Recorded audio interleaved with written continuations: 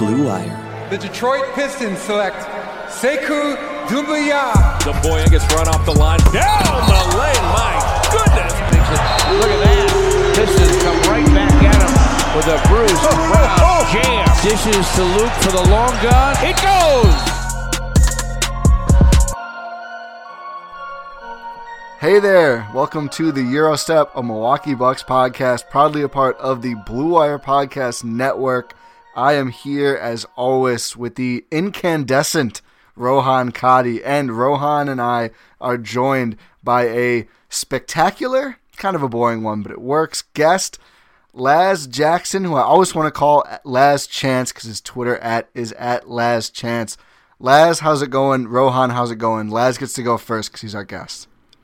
I feel great. I will take the normal spectacular adjective. I'm pretty sure I just got called a light bulb. Right.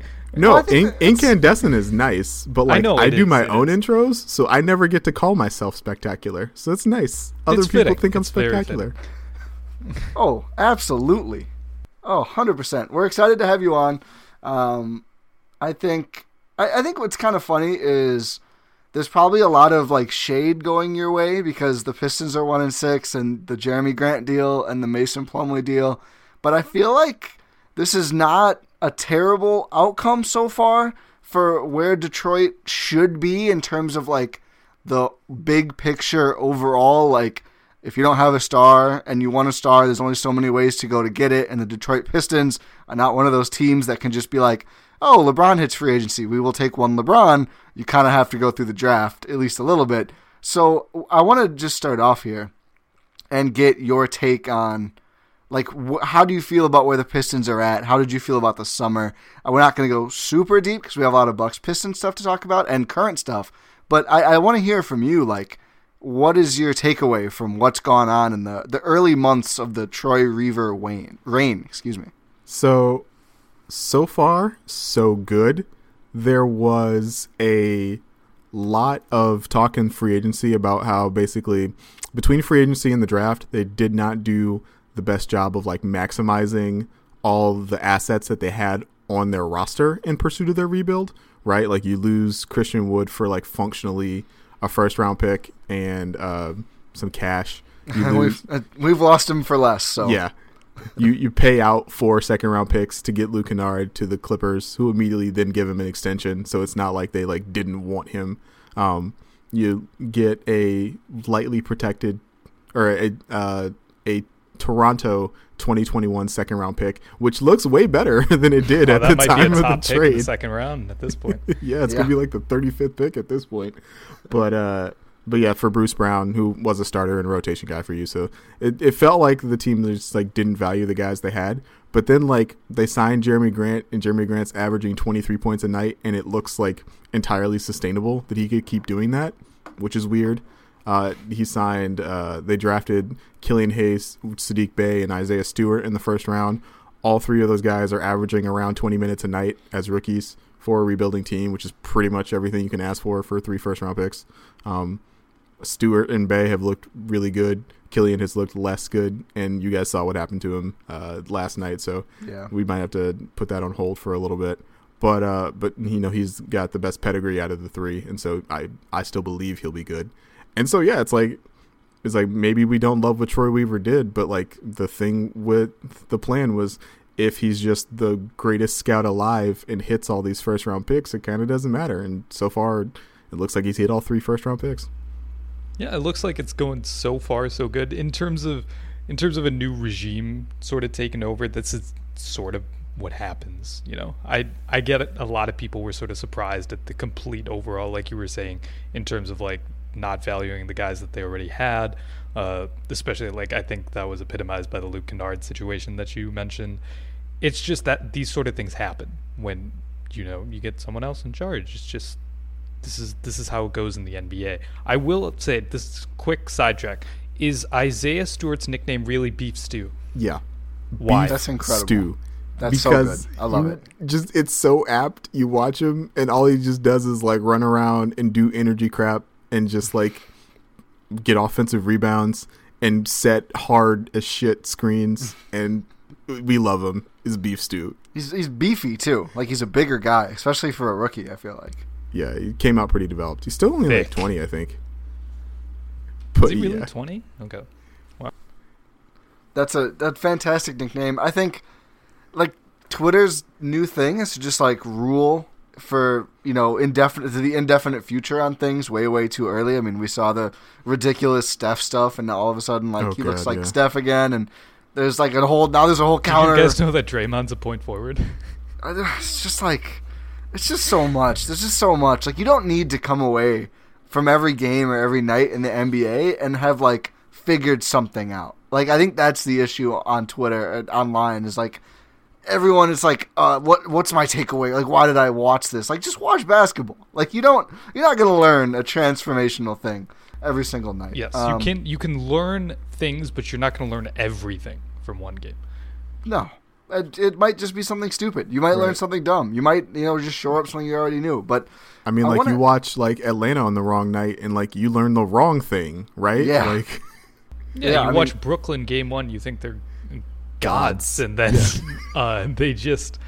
they've lost like what, 4 of their last 5 or something. Yeah, and there's some KD being out stuff in that, but even when he was healthy, they dropped some games. Yeah, I mean, it's just the early season. Bruce Brown, aforementioned Bruce Brown, is starting for them apparently. Yeah. I want to ask about Josh Jackson, who didn't play in Bucks Pistons game 1, but I've seen some genuine excitement about him. What's going on with Josh Jackson? I think he got a pretty modest deal, if I remember right. I don't have the number in front of me. It wasn't anything. Full room exception, if I remember so correctly. Like 4 or or something? 5. Yeah. Yeah. So, I mean, and of course, again, it's the whole paid Josh Jackson, the guy who got cut or whatever. And actually, I kind of, when you were talking about, making moves that nobody liked, but they were in, like, Troy Weaver's image, like he wanted to do what he wanted to do, it's not going to work out, I think, as well as the team I'm thinking of. But, like, it reminds me of last year's Suns offseason, where everyone was like, that is very stupid, why would you do that at the time? And then, like, all the moves ended up working out pretty damn well, even giving up TJ Warren, who looked really good, but other guys really stepped up and blossomed. So I do think it's important. Like, I thought some of their moves were pretty bad. Like, I thought the Mason Plumlee deal stunk. But we have to see it. We have to see it for more than 7 games. No, yeah. And Josh had been playing really well. He had played himself into a starting role. He was shooting only like 31% from 3, but still shooting, like 60% from the floor or from 2, which is really good. He offered a slashing element that like we just hadn't had from the wing in some time, and got up and down in transition for easy baskets, which was like a huge thing. This team is so bifurcated, right? Like, you have all the kids, and all the kids want to get out and run, and Josh was definitely a part of that as a younger guy. And then you've got like Derrick Rose and Blake Griffin, who like there's literally so like there's a game we played 2 preseason games against the Knicks, 2 preseason game against the Wizards. There's literally a moment in like the second Knicks game where they had done like 4 like transition possessions in a row, and you could see Blank like frustratingly like grab the ball and just like walk it up like, I'm sick of running. This sucks. Come on, guys, let's do some half court offense, please. But it's like, yeah, so Josh has been a bright find. Now, he twisted his ankle. It looked really bad in the moment. Tice like stepped on it as he was coming down for a transition layup. But I think he's questionable for tomorrow for the second game against Milwaukee. And so like it sounds like he could play like basically as soon as this week. And so it was much better than I originally feared when it happened. Yeah. It's hopefully the same thing ends up being true for Killian Hayes too. Yeah, they said it. Do we have any information on it? It was like a hip injury it's listed as, I believe. Yeah, it's a hip injury. He's doubtful for Wednesday's game. Don't know much more than that. No news on like severity, no news on like how long he might be out. But the fact that they have him like listed as doubtful on the injury report leads a lot of us to believe that like it's also not as bad as we initially feared. Instead of just like out. Yeah.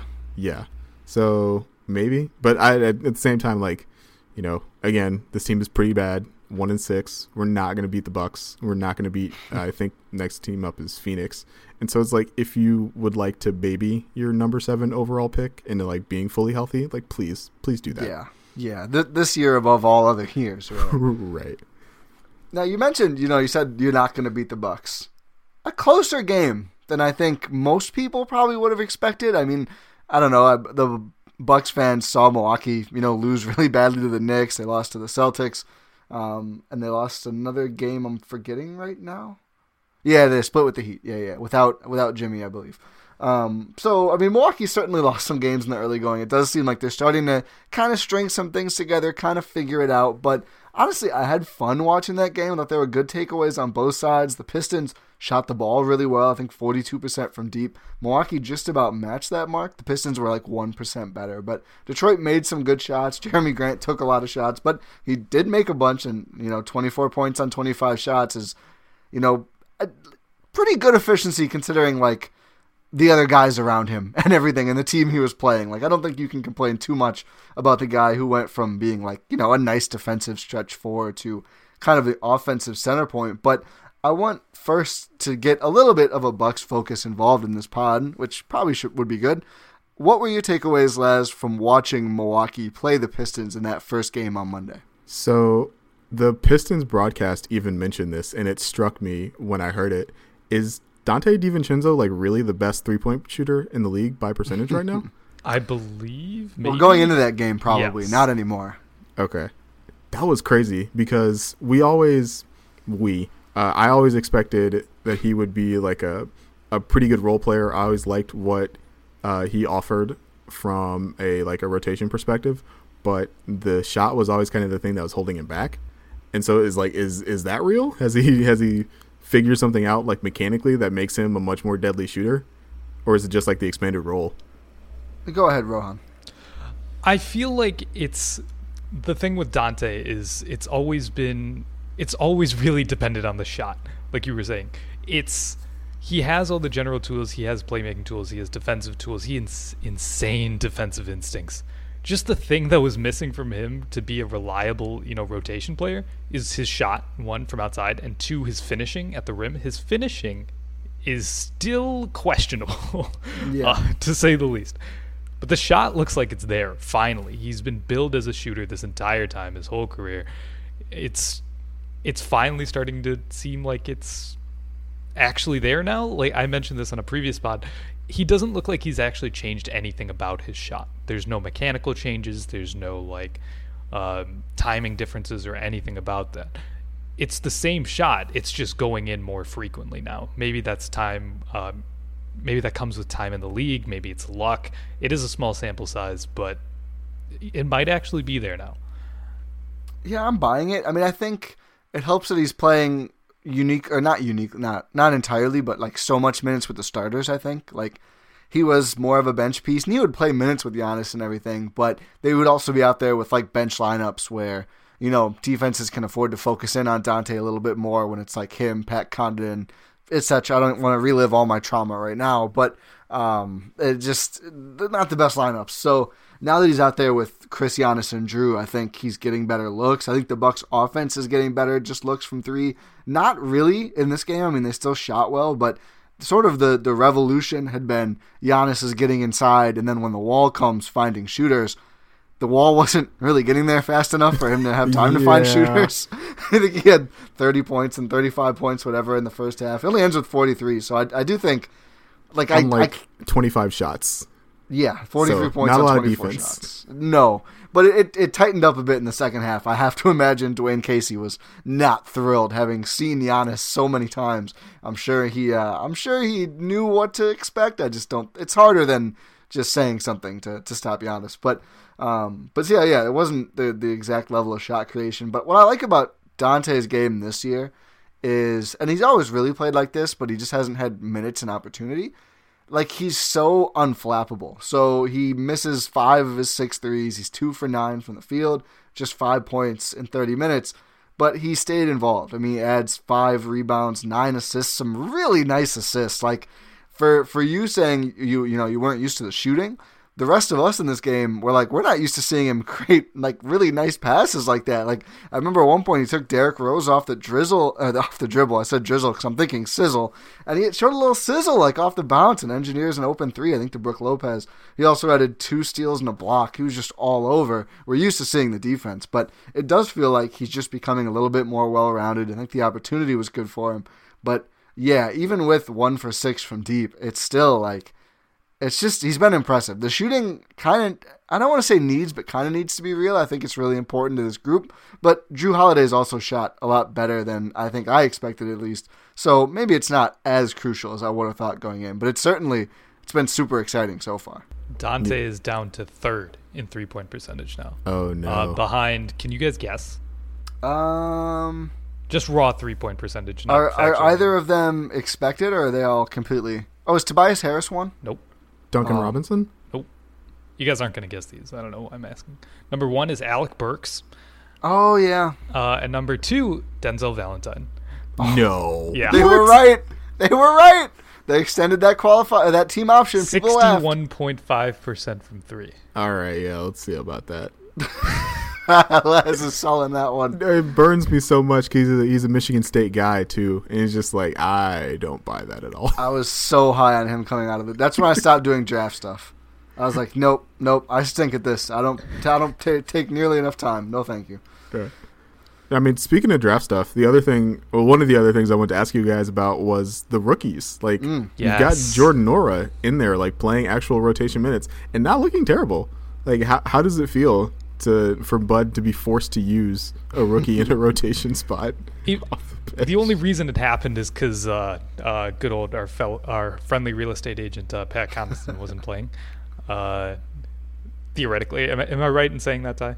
Yeah, and wasn't someone else is out too? Torrey Craig is out too. Yeah. He like broke his nose. Yeah, although I mean, people are now saying Bud punched him, so we wouldn't have to play him or justify playing him. That's not a real rumor. That's a Twitter joke. Let's be clear. But yeah, so it's kind of weird to see Jordan Nwora in there. Actually, maybe it's fool's gold. Maybe Pat Connaughton comes back, and then we get to see him jump at defenders again. But it was nice to see him out there. We've seen him a lot in sort of garbage time minutes, and he's played really well. But again, that's garbage time. Him and Sam Merrill, the other rookie, have been shooting the lights out. Sam Merrill out with an ankle injury, but Jordan Nwora actually getting to play in the rotation a bit. He did look like a fish out of water at first. Yeah. He looked very phased. He was scared of the moment, I want to say a little. Maybe not scared, but like the moment sort of took hold of him. He was sort of making errant reads, errant passes, trying to take weird shots. He did make like a buzzer-beating layup at the end of the third quarter, I believe, reverse layup, which was nice. It looks like Giannis is taking him under his wing a little bit, which is kind of fun to see. It's been a while since we've had a rookie on this team. There wasn't one last year, and then Dante, his rookie season was hurt a lot. So it's weird seeing rookies in the rotation for sure. Yeah, it's kind of funny. No, go ahead, Les. I was like, I remember he struggled at first because when he checked in, Saddiq Bey was like, "Oh yeah, Nwora, I remember that guy. I'm gonna go post him up." It's like, okay, man, like sure. But I did think he settled in quite nicely, and a guy with that size who offers like that level of shooting, and even for like a small role, I think was like really useful for the Bucks because their bench backcourt is so tiny. Yeah, you need some size out there with Forbes and Augustine. Yeah, we were coming into the season kind of looking forward to like maybe a debate. I wouldn't say controversy, but a debate about like who should the starter at the 2 be. Like we all knew what 4 of them were going to be, the core 4, so to speak, which is kind of dying now that Brook Lopez is like really slow start to the season. But it was like, is Bryn Forbes the best option? Torrey Craig's defensive versatility. Well, Dante would be the best of both worlds, but you know he's gotta really nail the shot down. I mean, he really he took all the fun out of the debate like immediately. He just looked way too good. There's no way you can bench him. So now all of a sudden it's like, well, what's the bench lineup? Both like what would be a good bench 5 and just like who should play. And I think like backup point guard again, not fun. DJ Augustine got it locked down. Another slow start, and I get these funny questions like, is he washed? Like it's been like 4 games. Like no training camp season, new team, don't worry about it. He was 4 for 5 and 3 for 3 from deep against Detroit. Did not look very washed. Plus 6 assists in 19 minutes. Just a really nice, solid backup point guard. And like Bryn Forbes is going to float around. They're going to do Korver stuff, whatever. Bobby Portis is going to do Bobby Portis stuff. But like the backup big wing is really fascinating. Like DJ Wilson was a guy we thought would play. he got some chances, didn't necessarily do the best. These last few games, it's been Thanasis Antetokounmpo who has gotten the chances at that spot. Twitter hates this. I don't mind it. They don't use him. Like they keep running pick and rolls with him. I'm like, don't. Bobby Portis is out there. Like, don't waste a pick and roll. But he only played 5 minutes against Detroit. Warrior gets 8. Although I still think he's looked at as more of kind of a mid-size wing, not necessarily a big wing like Thanasis or DJ Wilson. But if they do look at his size and think he could play there and try to get him involved there, that could become very interesting if he keeps hitting shots. Yeah, Thanasis actually, he had a really quick trigger against Detroit. Yeah, 5 minutes. I think it was a hard foul, and I think that was kind of where they were like, yeah, let's not start a fight that early in this game. I mean, yeah, that's fair. that's fair. Thanasis doing Thanasis things. Yeah. Just, it seemed like, I don't know, his leash is getting a little shorter. Maybe, like you were saying, DJ Wilson got his chances. Maybe now it's Thanasis' turn. Maybe DJ Wilson comes back. Maybe Torrey Craig gets a shot. I have no idea at this point. Such strong future Piston vibes from this conversation. Hey, be fair, we thought that Sterling and DJ would be future Pistons. Neither of them are in Detroit. I think that's a win for Detroit. Yeah, and after you flip the entire roster over and still don't add any Bucks, like I think the pipeline is a little bit shut down. They got rid of Tony Snell. Like they did a reverse. Yeah. And Thon. There's just and like Christian thanks Wood. I forgot about Thon. How could you forget about Thon? I don't know, man. I'm sorry, Thon. It does seem like Thon is the opposite of a Weaver guy based on this new roster, though. Oh yeah, totally. But That's true. Skinny. He's not big. He's got to be buffer. Like look at Beef Stew. Seku's in the doghouse. Sekou. So I actually want to talk about this a little bit. Yeah, I wanted you to. Because Pistons Twitter is like furious that Sekou isn't playing like 25 minutes a night. Wait, hang on. I'm gonna go back to the Basketball Reference page. Right, I was gonna say 23 against the Bucks, but I know he had to fill in early because Jeremy picked up 2 fouls immediately on Giannis. Yeah, so he's averaging 13 minutes a night, which feels about right if we're being perfectly honest. But like, Blake Griffin plays power forward, Jeremy Grant plays power forward. The coaching staff thinks, and I agree with them, that Sekou's best position is probably going to be power forward. And so there's just like flat not going to be a lot of minutes for Sekou. Like there just isn't. He's played well in the minutes that he's shown. He looks much less lost defensively. You know how rookies, when they come on the floor defensively and they just like have no idea what's happening. It's like constantly turning their head left to right to see what's going on. He's not doing that anymore, which is good. He's like, again, the team is trying to run more. He's taking like really big advantage of that. In preseason, he was like really active on the glass. That's cut down a little bit. Again, like that's small sample size because of the minutes.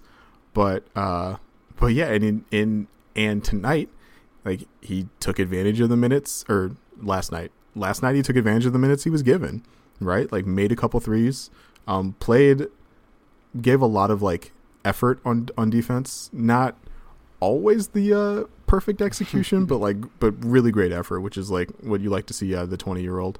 I think one of the Pistons Twitter guys said it best. He said Sekou had like 80% of a good game, which is like more than he usually has. He got some shots up, 13 attempts in 23 minutes, third most on the team. Yeah. Hey man, who else is going to take him? It's him and Rose. Yes. If Grant's on the bench in foul trouble, like no, that was one of the things that was a little concerning last year, right? Like, kind of, he would drift up from the G League and back. He would drift on the court a little bit. So it's definitely good to see the energy. I know, I don't think that much sincerity, but kind of like is this a Giannis type gamble? You know, just a super gangly guy from Europe who, if he puts it all together, could really be good. I don't think anyone expects Giannis. I don't think you should ever expect Giannis from anyone who's not like Cade Cunningham level prospect. But you know, what do you think he could be realistically at this point? And I know it's still very early into his career. It's good to be optimistic, especially, you know, staring at 1-6 in one of these seasons. But in all seriousness, what do you look at Sekou and think, you know, I could see this? So the comp a lot of people used coming into his draft year was Pascal Siakam, which, like, on one hand was kind of lazy because it's like two African dudes. Yeah. But on the other hand, like, it was like they're the same height, they're like very similar wingspans, like the same dribble moves, like have the same like weird shot, like needed the same level of extreme like player development, and so like it made sense. On the other hand, I still think that's a fair comp. Hey, just but because who knows? Sekou might actually be good.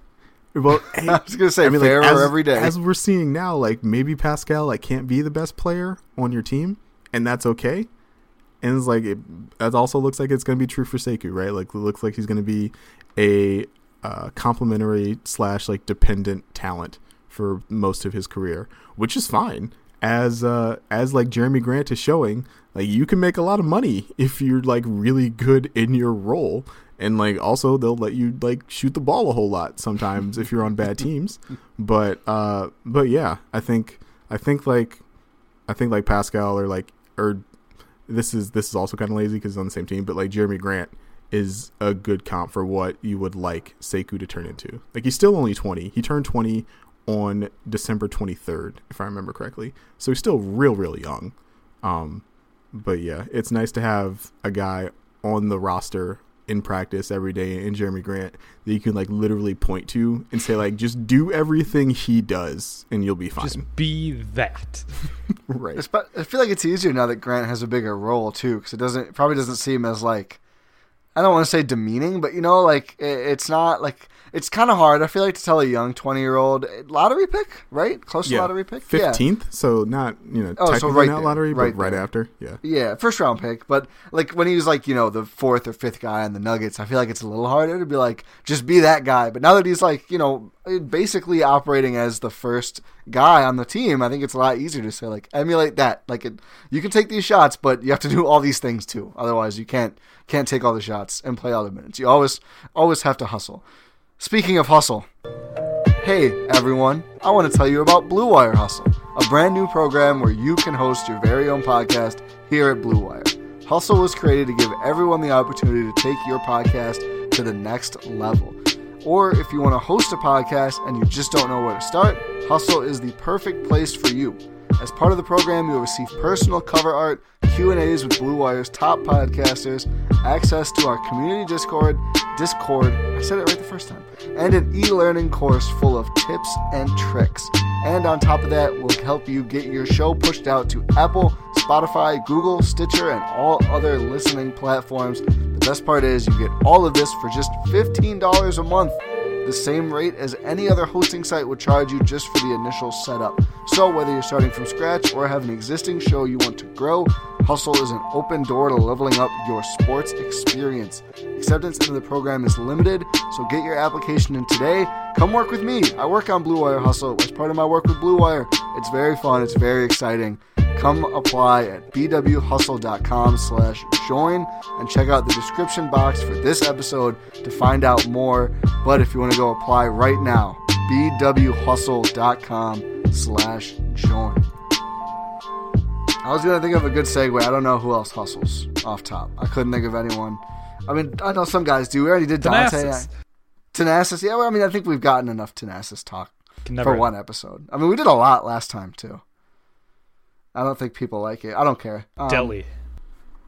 But I don't want to talk about Delhi. Speaking of dudes who, like, I blinked and I didn't realize that they weren't on the roster anymore. What happened to Korver? Who knows, honestly? Pseudo-retirement? I don't think he's said it. But he's not signed. There's I think there's a light conspiracy out here that he could be in line to be the 15th guy. Wait, the Bucks still only have 14 guys, I think. I don't think there's real legs to it. I think it's just something people have tossed out there. God, we got to save that for Ursan. Ah, God, I would not. Okay. My favorite, I mean, I don't even want to say it. Buy out Kyle Lowry. That's my favorite. Otherwise, it's not possible. But it is possible. Masai would never. Masai's also on the way out. I was going to say, what if he's coming? Okay. Wow. He hasn't signed his extension. Yeah, contract's expiring. Honestly, I was assuming this was. I'm assuming that's a Knicks play. Like, James Nolan will literally give me all the money and entire control over the team, and he's crazy enough to do it. So you have to pay me. They just got Leon, though. You think Nolan cares about that? That's fair. It's just checks to that man. Hey, the Bucks have been paying John Horst a bag of chips, so maybe they've been saving money for Masai. They can afford. They've been penny pinching for the Masai offer, which is. Is it the Houston equivalent, the Morey assistant coach equivalent thing? I don't think it was like timing. I think he was just like somebody nobody around the league had really heard of, so they were just like, "Here's your deal." I think they did either extend or renegotiate a couple years in. They did. He got a new contract. But yeah, his initial deal was like he was making like $500K. Ooh. Yeah. Okay. Two-way money. Which we all laugh at it like $500. I'll take $500K. Yeah, right. That's a good point, but that's also like your rookie like can't look you in the face and be like, "I make more money than you." Like I make 4 times as much money. He's like, "Yeah, that's not a good look for you, man. You can't cut me." One of the like Sam Merrill sees John Horst out. He's like, I got your table. Don't worry, man. I got this. Yeah. Hey, you signed my checks, man.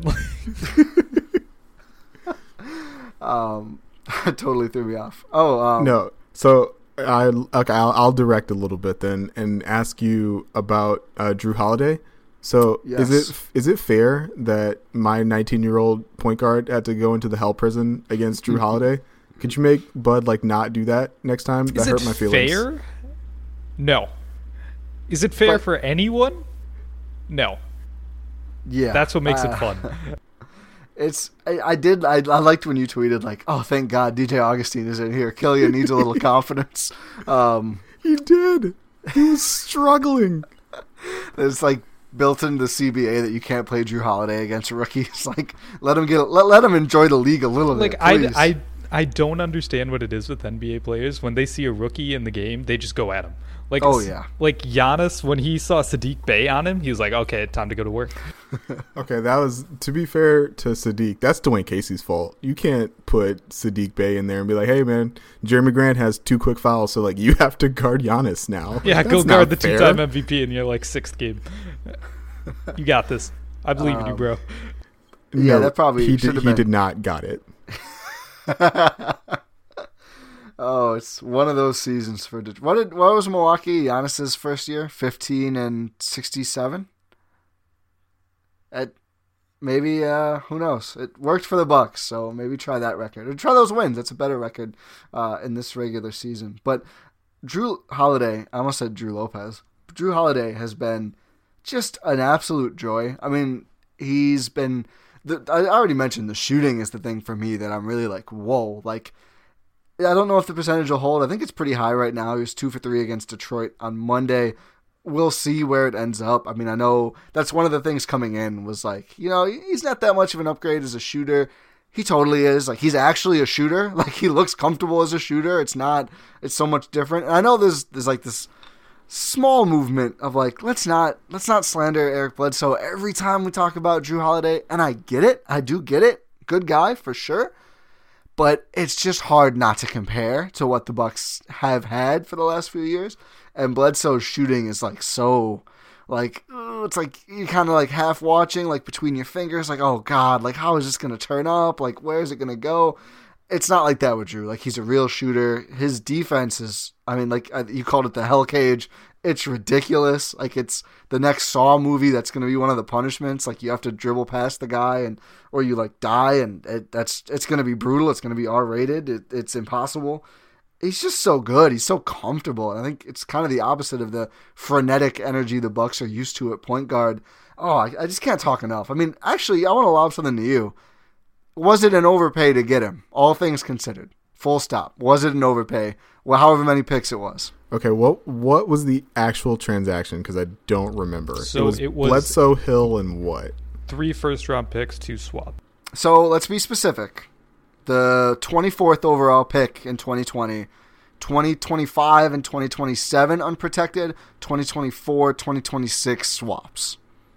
So the swaps start 4 years out. Yes. I guess that's not. That's still a lot.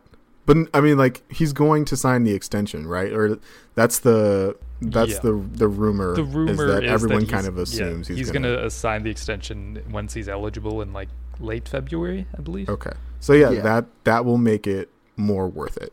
right? So it's like you got like a 3-tier cake, right? Like the initial trade, not so great. It's like in the initial trade plus a Drew extension, like okay, we're getting there. It's like initial trade, Drew extension, and like a finals appearance, like okay, like yes, totally worth it. You do that trade every time. I think the third tier is the Giannis extension. Yeah. Ooh, that's a good point actually. Because if you get a player of Drew's caliber and then they get to mesh a little bit and then you get Giannis signing that extension, I don't know. This is all like pure conjecture, but like who knows if Giannis actually signs that extension without Drew coming in? Because it was rumored that Giannis had like a list of players that he wanted to play with, and if Drew was on that list, then they completed the deal and Giannis signed the Supermax. Like it's hard to say those two are unrelated. So it's not as really matter of fact as it was last season in LA in terms of getting Kawhi with trading for Paul George.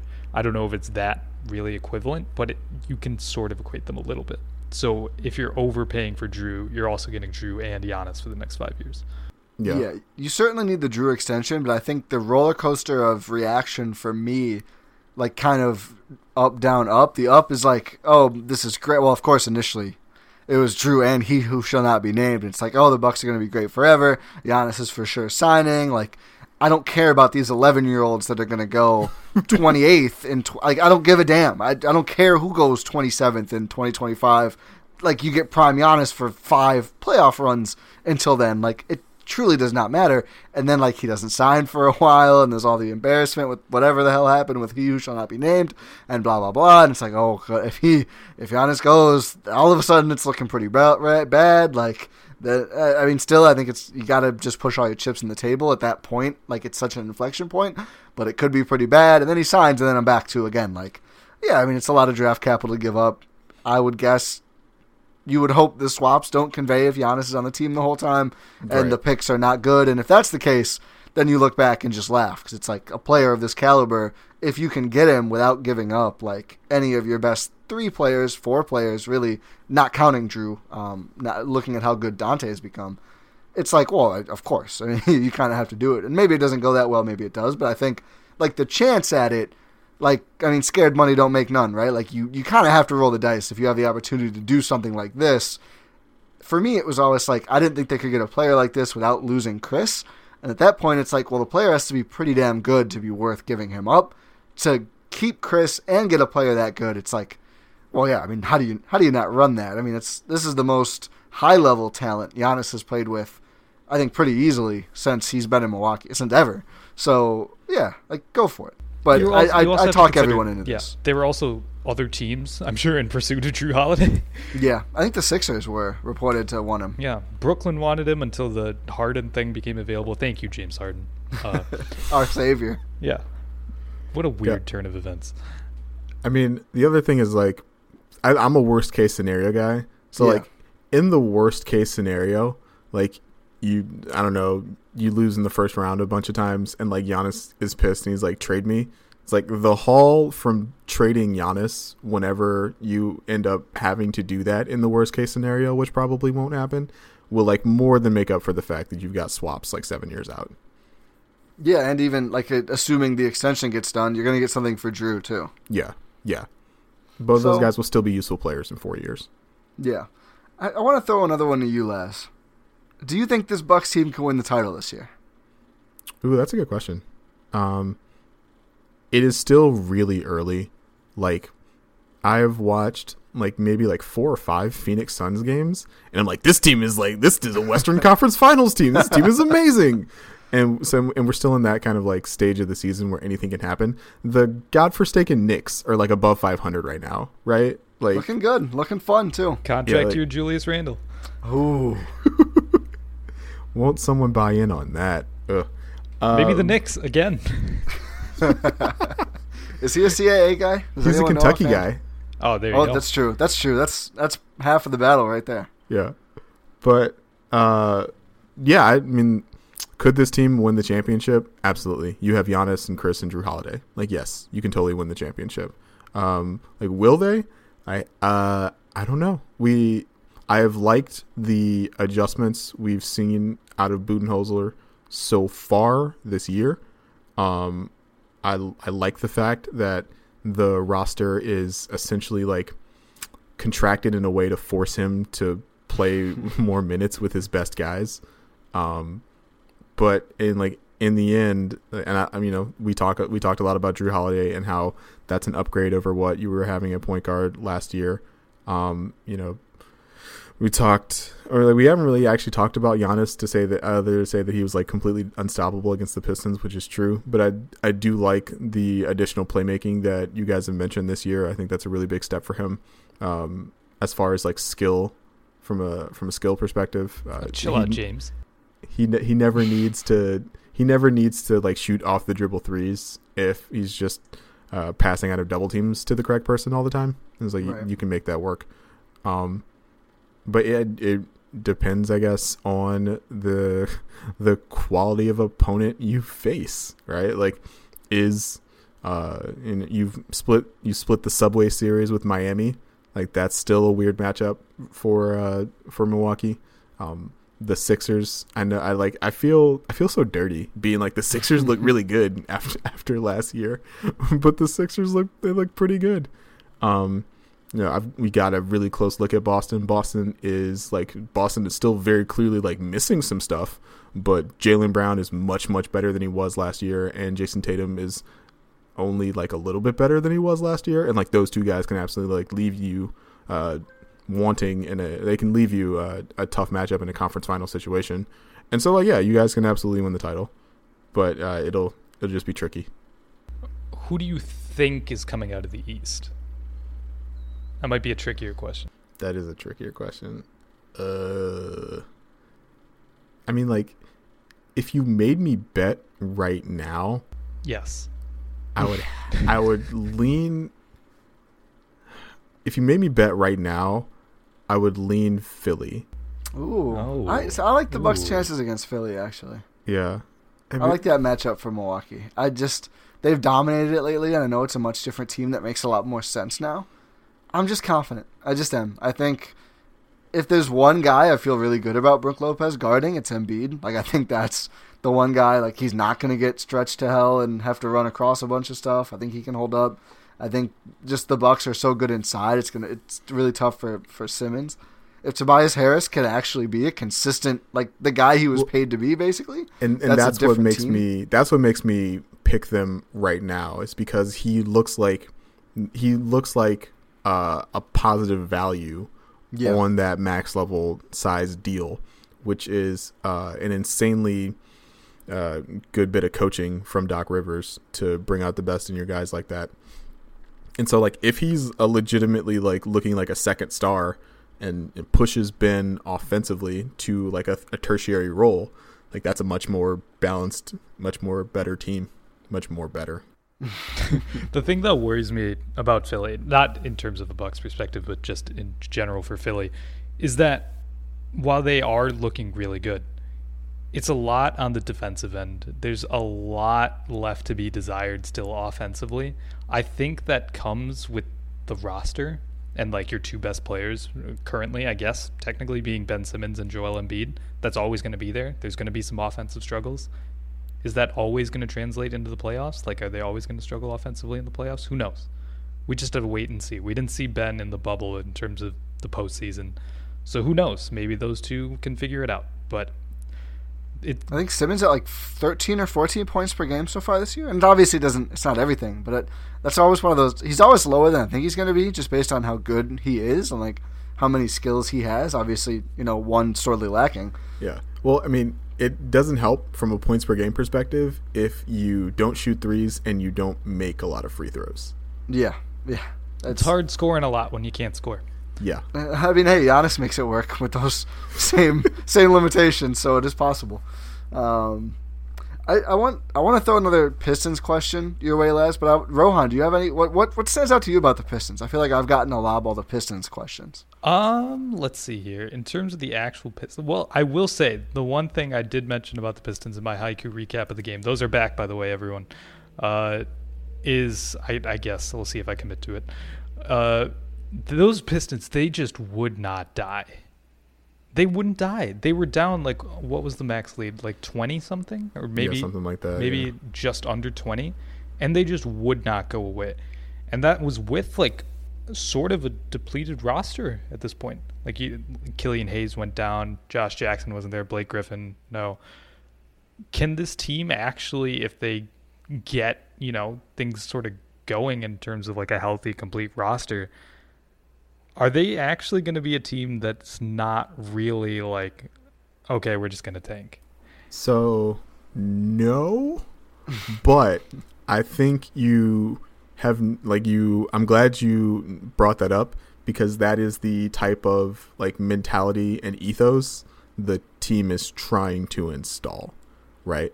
They are, because they didn't maximize all their assets like we talked about earlier, like what they're trying to do is they're trying to tank, but they're trying to tank losing every game by 7 instead of 15, right? And it doesn't sound like a lot. They'll probably cover a lot. So if you're a gambling person, you can bet on the Pistons points, taking the points. But I think like having a lot of rookies of high character, having a lot of guys who just like fight to the finish, having dudes who just like play hard, I think is something that will pay dividends like later in the season, when there are a lot more teams who are like, we've played 50 games already. Like, we are kind of where we are. We're flying into Detroit on a Tuesday. Like, this will be fine. And then you get smacked in the mouth, right? Yeah. And like, is that going to like be enough to not be like one of the 4 worst teams in the league? Like, probably not. Actually, definitely not. They're really bad. I mean, you just have to be 10th to get to the play-in. No. I don't think Laz wants that this year.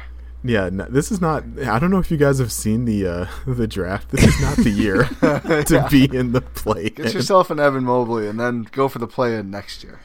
Basically. But they want dudes who come in and work hard in practice and play hard during games and like fight through mental mistakes and don't give up on defense. And they brought in those guys, and so far it's worked. They are a really bad team, but they haven't been like blown out yet. They lost. They beat Boston. They beat Boston. I think their worst loss of the season is actually the Minnesota game, where like everything fell apart down the stretch. And that was the first game of the season. It's just like they hadn't figured out some stuff yet. But yeah, like if they lose, they're going to lose a lot of games by like 7 or fewer points this year, and those still count as losses.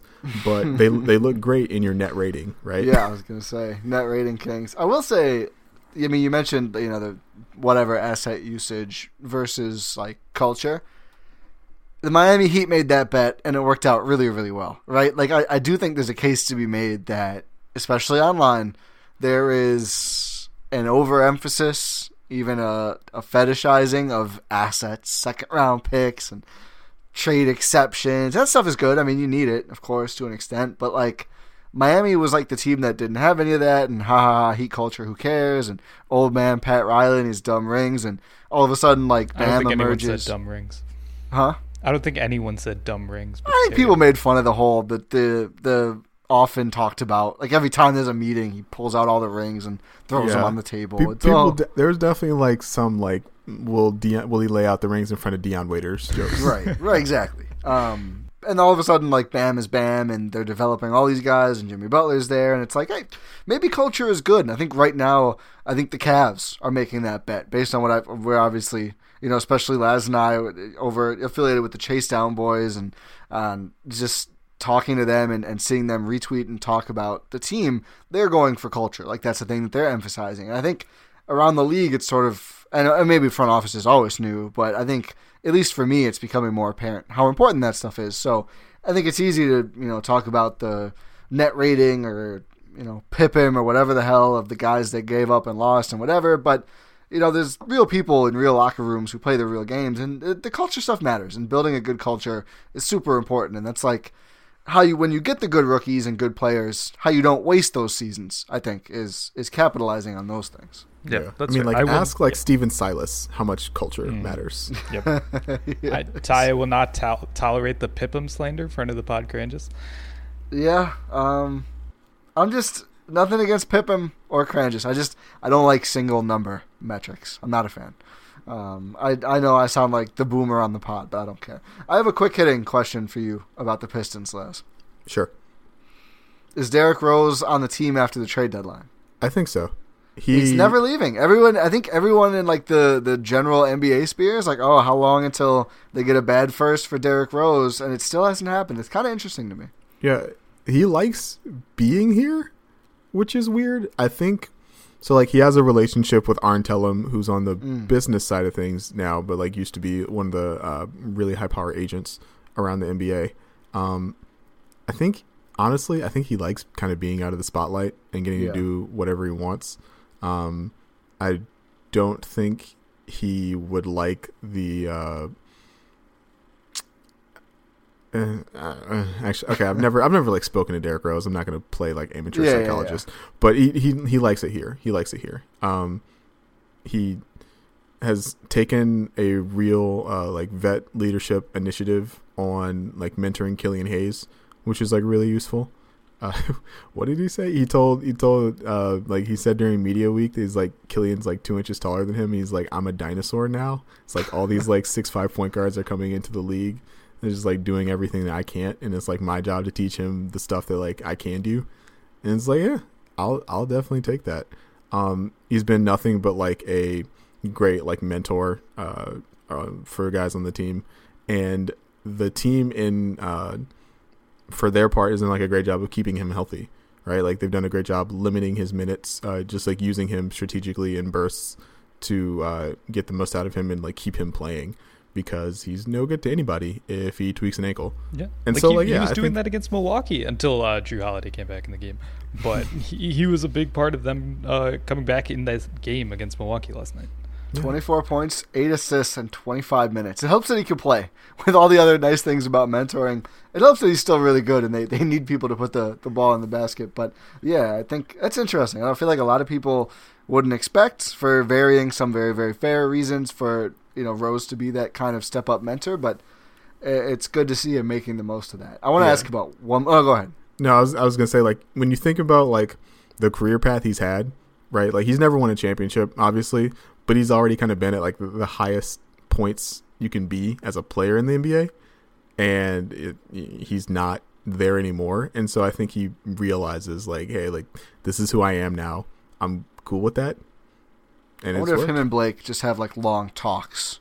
So Blake had a feature in the New York Times. I don't know if you guys saw that. Did not. I didn't either.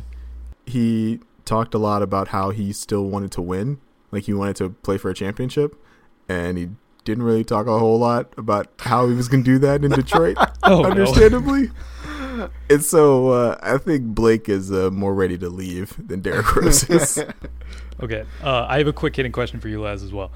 Justify the Mason Plumlee deal without mentioning Killian Hayes. Oh, you played me dirty, Ron. Aaron Baines got $7 million. Serge Ibaka got $9 million. Nerlens Noel got like $4.5 million. Didn't Boban get 7 per from the Pistons? Wasn't it a few years ago? Yeah, Boban got 3 for 21. Understand Van Gundy to be the third string center, and I don't know if I'll ever forgive him for that. Wait, who? Somebody? There's like one other free agent center that got like a decent chunk of change.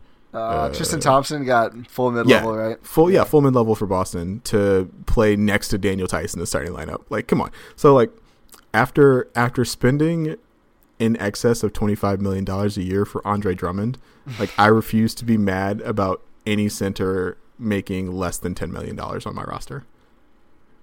Yeah, I mean, he's fine. I just think it's funny. And there were more big men on the team, I think, when the contract came out. Very he's true. Fine. He's what he is. I just love that on, like, if you're looking at the triple-double stats that make it up, at first I was like, oh, he was kind of close to one in just 20 minutes. He had 8 boards and 6 assists.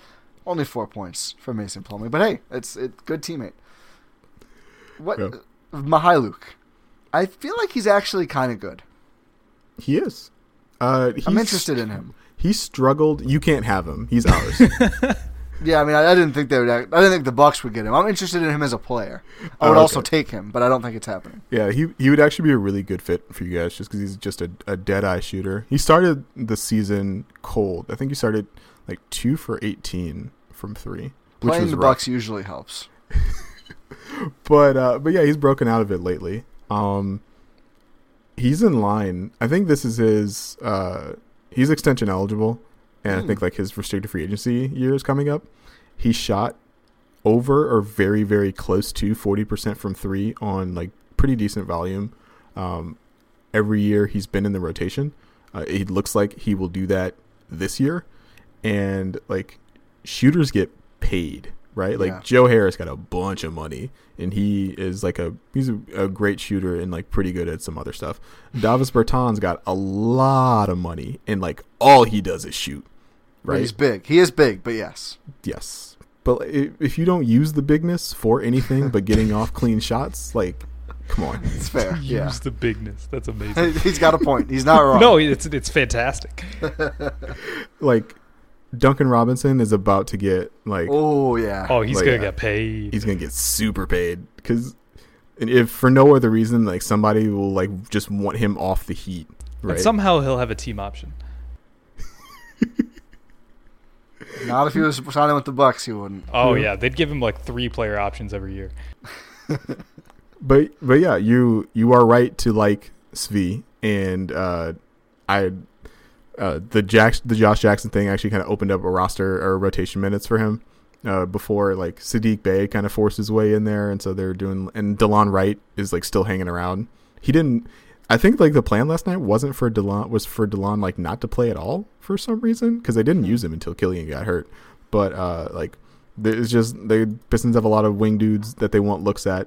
And Svi's definitely one of them, as long as he keeps shooting 40% from three. Do you think Wayne Ellington is going to be out the door at some point? Oh, yeah. Maybe totally. open up minutes for Mykhailiuk? Yeah. But yeah. I mean, like, I was surprised he was on the team. They brought in Wayne so late, and it was like, you could see, like, the coaching staff just, like, looking at the roster and being like, okay. Like, we shipped out these centers. We only got 3 centers. That's good. We got point guard minutes for Killian. That's good. It's like Blake and Jeremy. We'll figure that out. That's not sure. It's like, oh. It's like, we don't have any guys who can shoot. It's like, let's bring back Wayne. When was the last time Wayne Ellington wasn't available, right? Like, I feel like no matter what happens, for either, like, as a buyout guy, trade guy, literally as a free agent in free agency, just Wayne Ellington's best skill. I mean, he's a good shooter. Availability. Everyone feels like you can obtain Wayne Ellington. He was on the Knicks, and he, like, wasn't even playing. It's just like, it's like, hey. It's like, if you need shooting, it's like the Knicks is like, hey, like, we'll take a 2nd round pick, please, pretty please. Nothing came. Man. That's fun. Yeah. I wanted to ask you guys a Bucks question though. Yeah.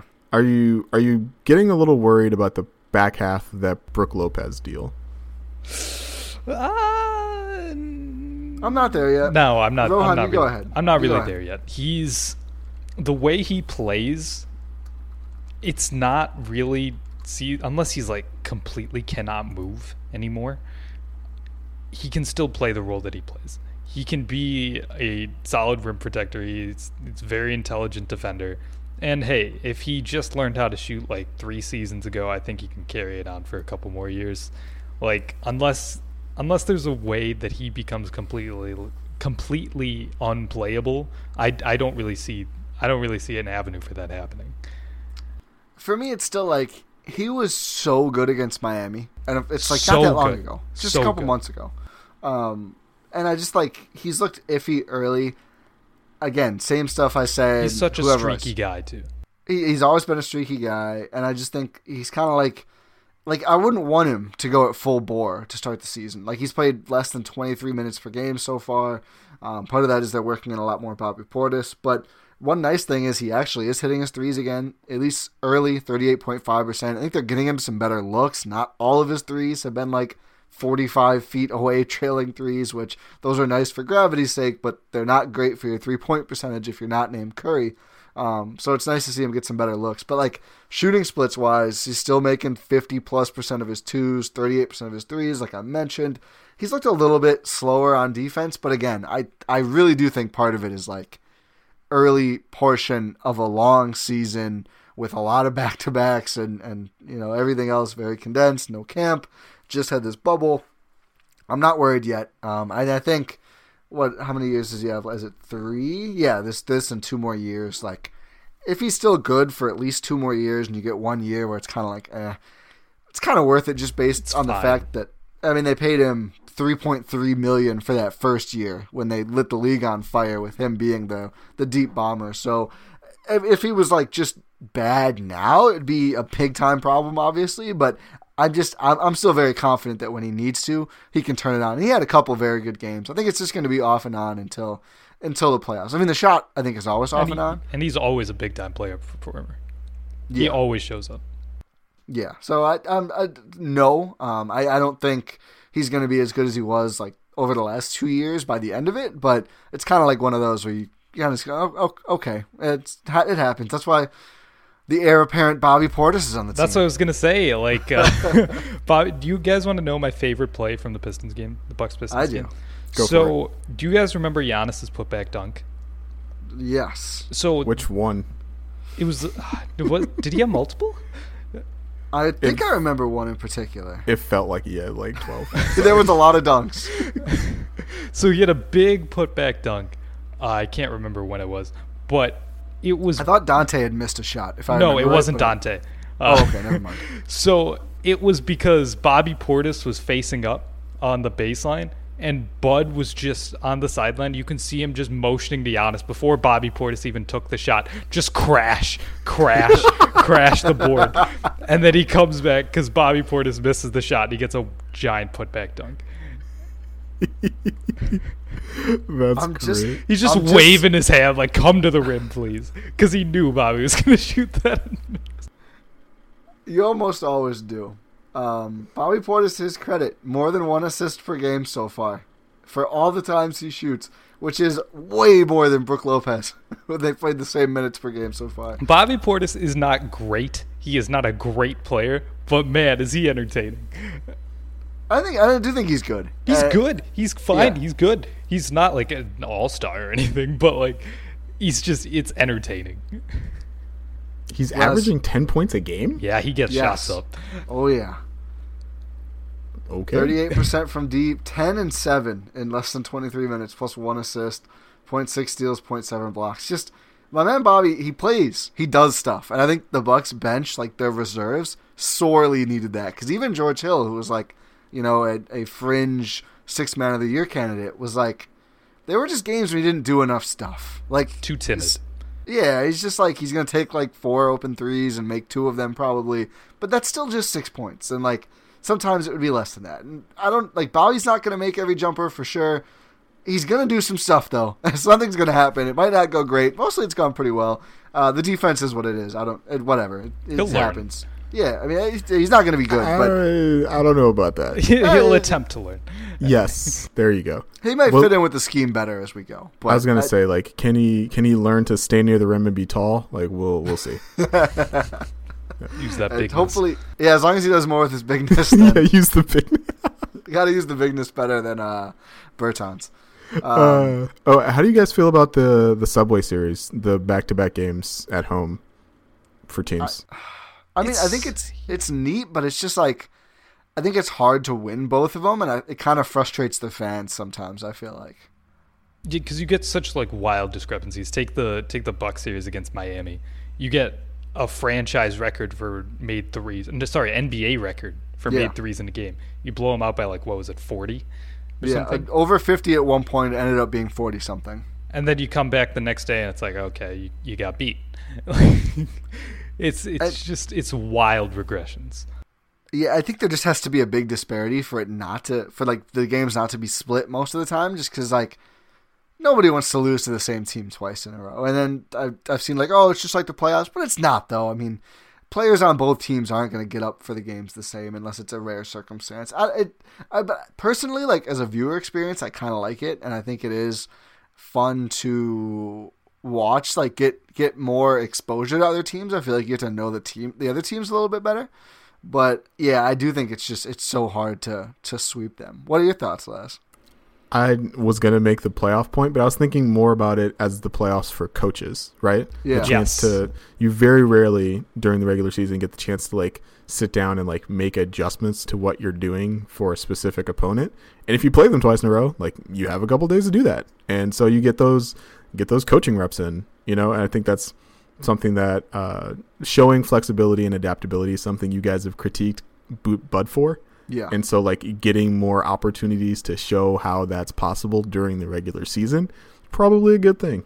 Now, like for us, it just means that like we get stomped twice in a row most nights, but less travel and stuff like that. But it's been interesting. I hope the experiment continues, especially if we find that like it severely curtailed like all the travel that these guys have to do.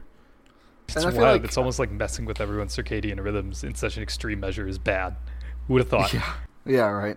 Well, I know, Les, you're a big league watcher. What do you think about that point of like the interest of getting to watch, other teams twice in a row if you're just even mostly watching Pistons games? That's a good question. I try to hop around unless I like find something I like. But like, I watched like both Golden State Portland games, right? And those felt like two very, very different games. Yeah. And so from like a viewing perspective, as a guy who like, I got no like analytical stake in either of these teams, it's like you wonder like what like which team is real, like which version of the Warriors is real. Is it the version where like Kelly Oubre like can't make anything and like James Wiseman is like lost in space, or is it the version where Steph is scoring 60? Like who's to say?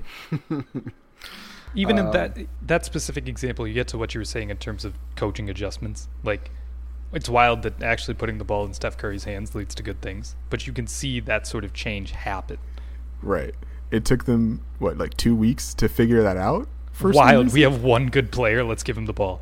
Rohan, shouldn't throw stones in glass houses. That's just, everyone else is taking these shots at Steve Kerr. I'm like, hey, Bud's adjusting this year, man. I'm gonna ride this wave.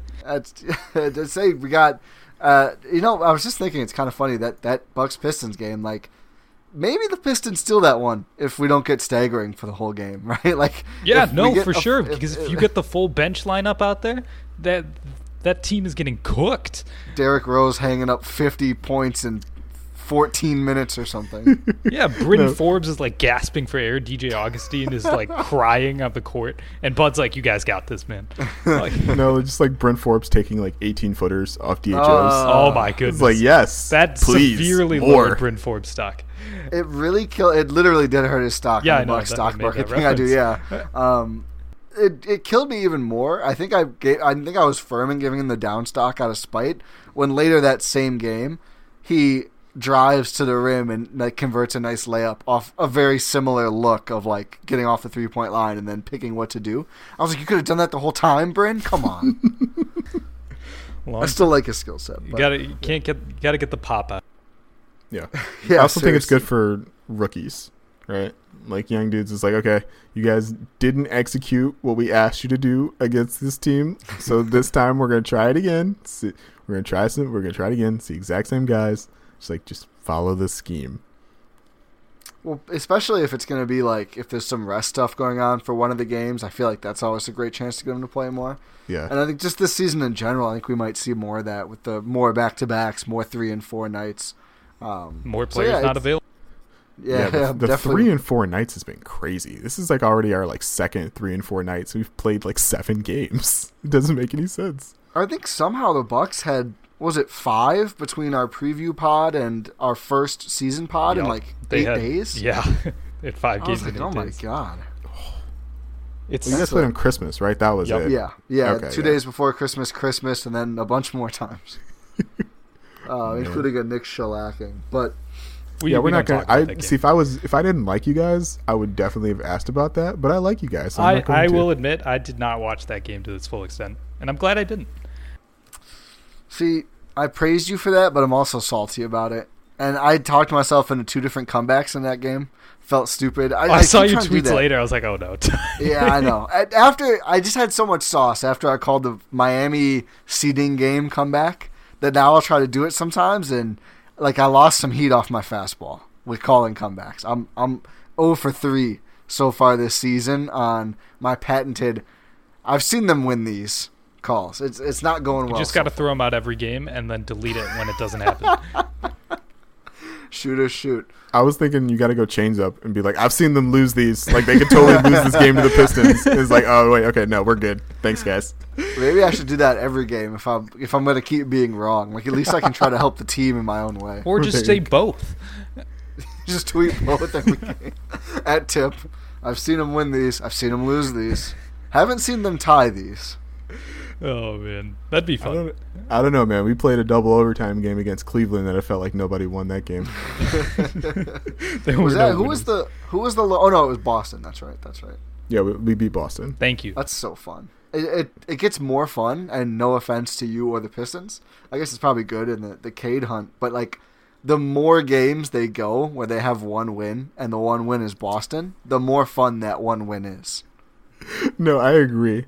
And it was even funnier because like you could hear Marcus Smart on the final shot like tell Grant Williams like, no, like we need a 3, and Grant Williams is like tapping it up against the backboard trying to tap it in. It's like, oh, you guys blew it to the Pistons. Great job, guys. Good job, Boston.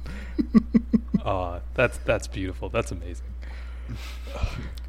Is it? I Rohan, think it might is be it time. It might be Is it time. time? So, Ooh, yeah, let's do it. So, are you familiar with the Choose Your Fighter segment, Laz? If not, this is a sort of newish. We've been doing this for a little while now, actually, Ty. Like 5 episodes, not super long. It's like a month. Yeah, that's true. Yeah. So we Way to alternate. shame Laz for not being a dedicated. Wow, Rohan taking shots. I didn't say it. I didn't even give him a chance to answer. That's true. So we do this thing. So we alternate, Ty and I, every week. We ask a question. Like, we give a couple options. Doesn't have to be related to anything really specifically, and you just have to choose an answer. Like, choose your fighter out of these 3 and like rank whatever. Okay, I can do that. So I have a weird thing in doing build-ups for these for some reason. So it's actually a little bit related to news in the NBA this week. I was really worried, given that we're recording this on Tuesday night, that it was like national news, and I was like, please God, no. No. So expansion might be on the horizon. Ooh, I like this question already. So I think they're saying the bidding is going to start at like $2.5 billion or something for a new franchise because they want to offset COVID losses, the NBA does. So if I asked you guys simply which city, you guys would probably say Seattle. Yeah. So Seattle is not an option. I'm going to ask you guys to choose between Vancouver, Kansas City, and Mexico City. Ooh, 3 different countries. I love it. Yeah, leaving Vegas off. I like that too. I choose Vancouver. Vancouver has a previous history of having an NBA franchise. You'll always be secondary to hockey, but that's fine. Vancouver is like a super duper wealthy city, and so like a team there will be worth a lot of money. And so I think the NBA would have, I think the owners would have a lot of interest in having another like super rich team in a giant Western Coast city. And from what I hear, it's really nice. I would like to visit Vancouver occasionally when everything is over. So yeah, I'm gonna say Vancouver. Okay. I'm really like, I don't want to, just to like spice up the pod choices, but right away when you said it, I was like, basically no matter what cities he says from here, unless Oshkosh is one of them, out of pure convenience for me, I kind of am going to take Vancouver. All the reasons Laz says, it's apparently very, very affluent. Like, they didn't have awful turnout when the Vancouver Grizzlies were there. I think it was like a bad owner situation and a bunch of other stuff that probably wouldn't happen anymore, but stuff just happened in the 90s. So I think the team would do well. I think it would be more of a fun market. Mexico City would be fun. I just think like the league is I think trying to test the viability of that with some G League stuff. Like, they've had some games there. I think they've had NBA games there. Weren't they going to have a team there? The were Pistons going played to. there last year. Yeah, they were going to have a G League team. I don't think it was Mexico City. I don't remember the exact name of the team. But, like, the whole G League is just on pause mode right now, so who the hell knows? I don't think it's happening anytime soon. It would be very interesting, but I think it would be challenging. I think it's, like, even higher elevation than Denver. Yeah, it is. Right? Like it's so in that sense, it's like all the Denver teams kind of have this weird inherent advantage of playing in Colorado. It might be even more pronounced in Mexico City. I think Vancouver would be neat. Kansas City, like, it's tough. I mean, I just think it's so tough besides Seattle and like a few other cities to pick many cities that don't have NBA teams that really should. Like, I mean, San Diego, I would even find a little bit more interesting. Like, I think there would be a little bit of a hunger, especially since they lost the Chargers. Kawhi's signing there for sure. Yeah, Kawhi is there for sure. No question. Or he'll sign somewhere else and just live there anyway, like he does now. I don't know. Like, Kansas City, I would have to see, like, such a strong movement in Kansas City, like we see in Seattle, for them to get a team. Like, I feel like you just need to be, like, overwhelmingly, like, proving that you will really support it. Because nobody wants a truly awful, like, market situation, right? And I'm not even going to take shots anywhere, but yeah, all this to say Vancouver. Sorry, other cities and countries. Kansas City also doesn't like really fix the geography issue with the West and the East. Like Memphis is pretty far east to be in the West. Minnesota is pretty far east to be in the West. Kansas City is just like slightly west of Minnesota. I mean, like, I know, like, it's southwest, obviously, but it's not that much farther west than Minnesota. When they were talking, Sam Esfandiari was talking about this on Twitter today, and just like looking at a map of like where all the NBA teams are. The NBA could like really, really use a team in like Montana. Like, I know there's nothing in Montana. I know that basically be like a team that's like subsidized by like the other like 31 owners or whatever. They might sign me. Yeah, but like but like Montana's beautiful, and like geographically, it just like breaks up the distance between like Minnesota and Portland and Seattle, and like Denver and Seattle, and Minnesota and Phoenix. Like, it breaks up the long plane ride that you got to go anytime you leave Minnesota to go west or leave Portland and go east so nicely.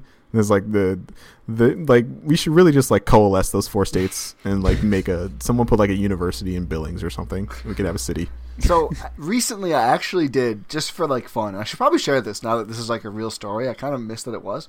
But I added 2 teams and figured like what would be ideal divisions if there was expansion. And I Can we get them sponsored like hockey? That would be fun, as long as we get a cut. But so I guessed it would be Vegas and Seattle, but you could certainly do Vancouver instead and switch it a little bit. But here's what I came up with. So Minnesota is the team that comes east. I think it makes way more sense. You mentioned Memphis is also pretty far east, but at least it's close to Texas. Like, that's why I think Minnesota, if they add 2 teams in the West, has to be the one team that moves, because it's like so far from the other West teams, whereas Memphis at least has Texas. So Seattle, Portland, Sacramento, Utah as like the northeast one. Then Golden State, the LA teams, and Vegas. Then Denver, Phoenix, OKC, and Memphis. Then Dallas, San Antonio, Houston, New Orleans as kind of not perfect, but definitely more regional than we have now. What I love about this is when you come to the East, you basically get the NFC North teams in one division in basketball, which I think would be cool. Minnesota, Milwaukee, Chicago, Detroit. Then the whatever other teams in the Northeast bracket of Toronto, Cleveland, Indiana, Washington. I don't know. Boston, New York, Brooklyn, Philly would be fun. And then there's Atlanta, Charlotte, Orlando, Miami, because those are the Southeast teams. I don't know. I think it'd be neat. Yeah, that makes the most sense. It does make more sense. And like the DC, Boston, Brooklyn, New York division, where like you basically just take a bus everywhere. Yeah, right. Like that's a pretty fun division. Yeah, I think the worst one is probably the Toronto, Cleveland, Indiana, Washington, but I feel like that's fine. I don't think it's terrible. It's doable. I mean, yeah. Is there a good team in any of those? Indiana looks kind of good. That's fair. Cleveland's good. Indiana's feisty. Yeah, Indiana's feisty. Cleveland's feisty. The other 2 suck. So you're loving the Toronto. Oh, I love it. As an aside, like I've seen people be like, you move Memphis because they have Ja, and it's so fun. I don't think you should make these decisions based on who's on rosters right now. No, because these change. These are decade-long decisions you're making. Yeah. That's very true, but like I need more Ja versus Trey matchups. Like, you got to make that happen like compelling. 3 times a year, not just like once a year. Just build it into the CBA for the next half decade anyway. You just have to have Ja versus Trey. It's like, yeah, just, hey, All-Star Weekend, just have those guys like playing 21. Like, why not? Let's see it. They hate each other. It's so clear. It'd be better than most of the current All-Star stuff we. They're never going to do it because then they're going to worry about... They didn't even televise the freaking All-Star draft because they were worried about who would get picked last. Do you think they're going to have people get embarrassed on national TV? Well, they do it now at least, right? Yeah, that's fair, but That's fair. it's also like, I don't know. I doubt they would ever have a 21 thing. I love when the guys act excited about the last... Like, oh, I can't believe Domantas Sabonis fell to me. You're going to regret this one, LeBron. It's just a personal thing. I mean, of it's mine just I going to be enjoy. LeBron Giannis drafts for the next, 5 years anyway, so it's like... That's true. I thought it was raw. When they had Kevin Hart do the intros, and he was like, he didn't know who Goran Dragic was. Yeah. like That was was cruel. That was That just was cruel. disrespectful, honestly. Yeah. NBA Do still better. not great at marketing the product. No, that's the only All-Star team that Goran's probably ever going to make. And he had his like- entire family there from Slovenia, I think. Right. And then you're having Kevin Hart introduce him like that. It's the biggest fair. moment of the man's life. Yeah. I don't know if he or his family know who Kevin Hart is, so That's it might fair. be What happened to Kevin Hart? Did he go down with Quibi? You know what? I'm not going to ask questions because I'm enjoying it better this way. That's fair. I think a lot is the answer. Rohan, what's your answer to the Choose Your Fighter? Mexico City. Really? Just By for far. chaos, or? Not even for chaos. If you market that team right, it's amazing. That's true. There's just if you put a team in Vancouver, unfair or not, they're going to get lumped in with they're going to get marketed the same way Toronto does. So not at Oh, all. that's Yeah. fair. Because they're going to just be another Canadian team. If you do a team in Mexico City and market it right, that could be insane. I don't know. It'd be a lot of fun if you can get the branding right. I They think would have to take great care to get the branding right. Yes. Yes. They've got time. Please, NBA, consult with / hire people from Mexico to do that. Yes. Please, Please. pretty please. Please. You have to do it right. Don't let LeBron near there. What is that? You know what day of the week it is. Oh, Taco Tuesday. Or Jason Tatum. Oh my god. So you think LeBron would call the team like the Mexico City Taco Tuesdays? I don't know. Okay. Some Tuesday tacos? I guess that's better. something disrespectful. Who knows? Yeah. That's also a good reason not to put a team in St. Louis, so we don't get like a LeBron situation with Jason Tatum. Yes. The all I'm Jason gonna Tatum say. Bradley Beal super team in St. Louis. Hey, St. Louis isn't that bad. I like St. Louis. St. Louis is good. It's a good city. I don't My want sister any lives issues there. with anyone from St. Louis. St. Louis is great. Yeah. I also have no beef with St. Louis. I just think that'd be pretty funny. The Bradley yeah. Beal Jason Tatum super I'm team. coming That's- home and it's St. Louis. Yes. St. Louis Archers. Okay. Yeah. So yeah, I enjoyed that Choose Your Fighting. This has good. been a pod. This has been a pod. We are somehow even longer than usual when it's just me and Ty, but that's because we're having great conversation with Laz. Laz, go ahead and plug yourself. Thank you, Ron. Appreciate it. Thank you guys for having me, for keeping me on for an hour plus. I feel bad that I made you guys just sit here and listen to me drone about how nice Vancouver is when I've never been. But for the rest of your audience who has persevered through this podcast and stayed with us, I appreciate you, and you should follow me on Twitter at LazChance. That's at LazChance. I host 2 podcasts about the Detroit Pistons. You can listen to both of them. The Detroit Bad Boys podcast, which is part of DetroitBadBoys.com, and the Pistons versus Everybody podcast, which is part of the Blue Wire Podcast Network, which you are currently listening to right now. Okay, yes. Listen to Laz. Make sure you follow him. He's honestly a great Twitter follower, great basketball mind. Just check out all of his content, all of the pods. Just you're doing a good decision by getting more Laz in your life. So make sure you check out all of the things he just told you, his Twitter, his 2 pods. And I'd like to talk to you listeners and say thank you for listening to this episode of the Eurostep here on the aforementioned Blue Wire Podcast Network. Make sure you tell your family and friends about the show. Leave a rating and subscribe on your podcast platform of choice. Stay safe, everyone, and we will talk to you next time.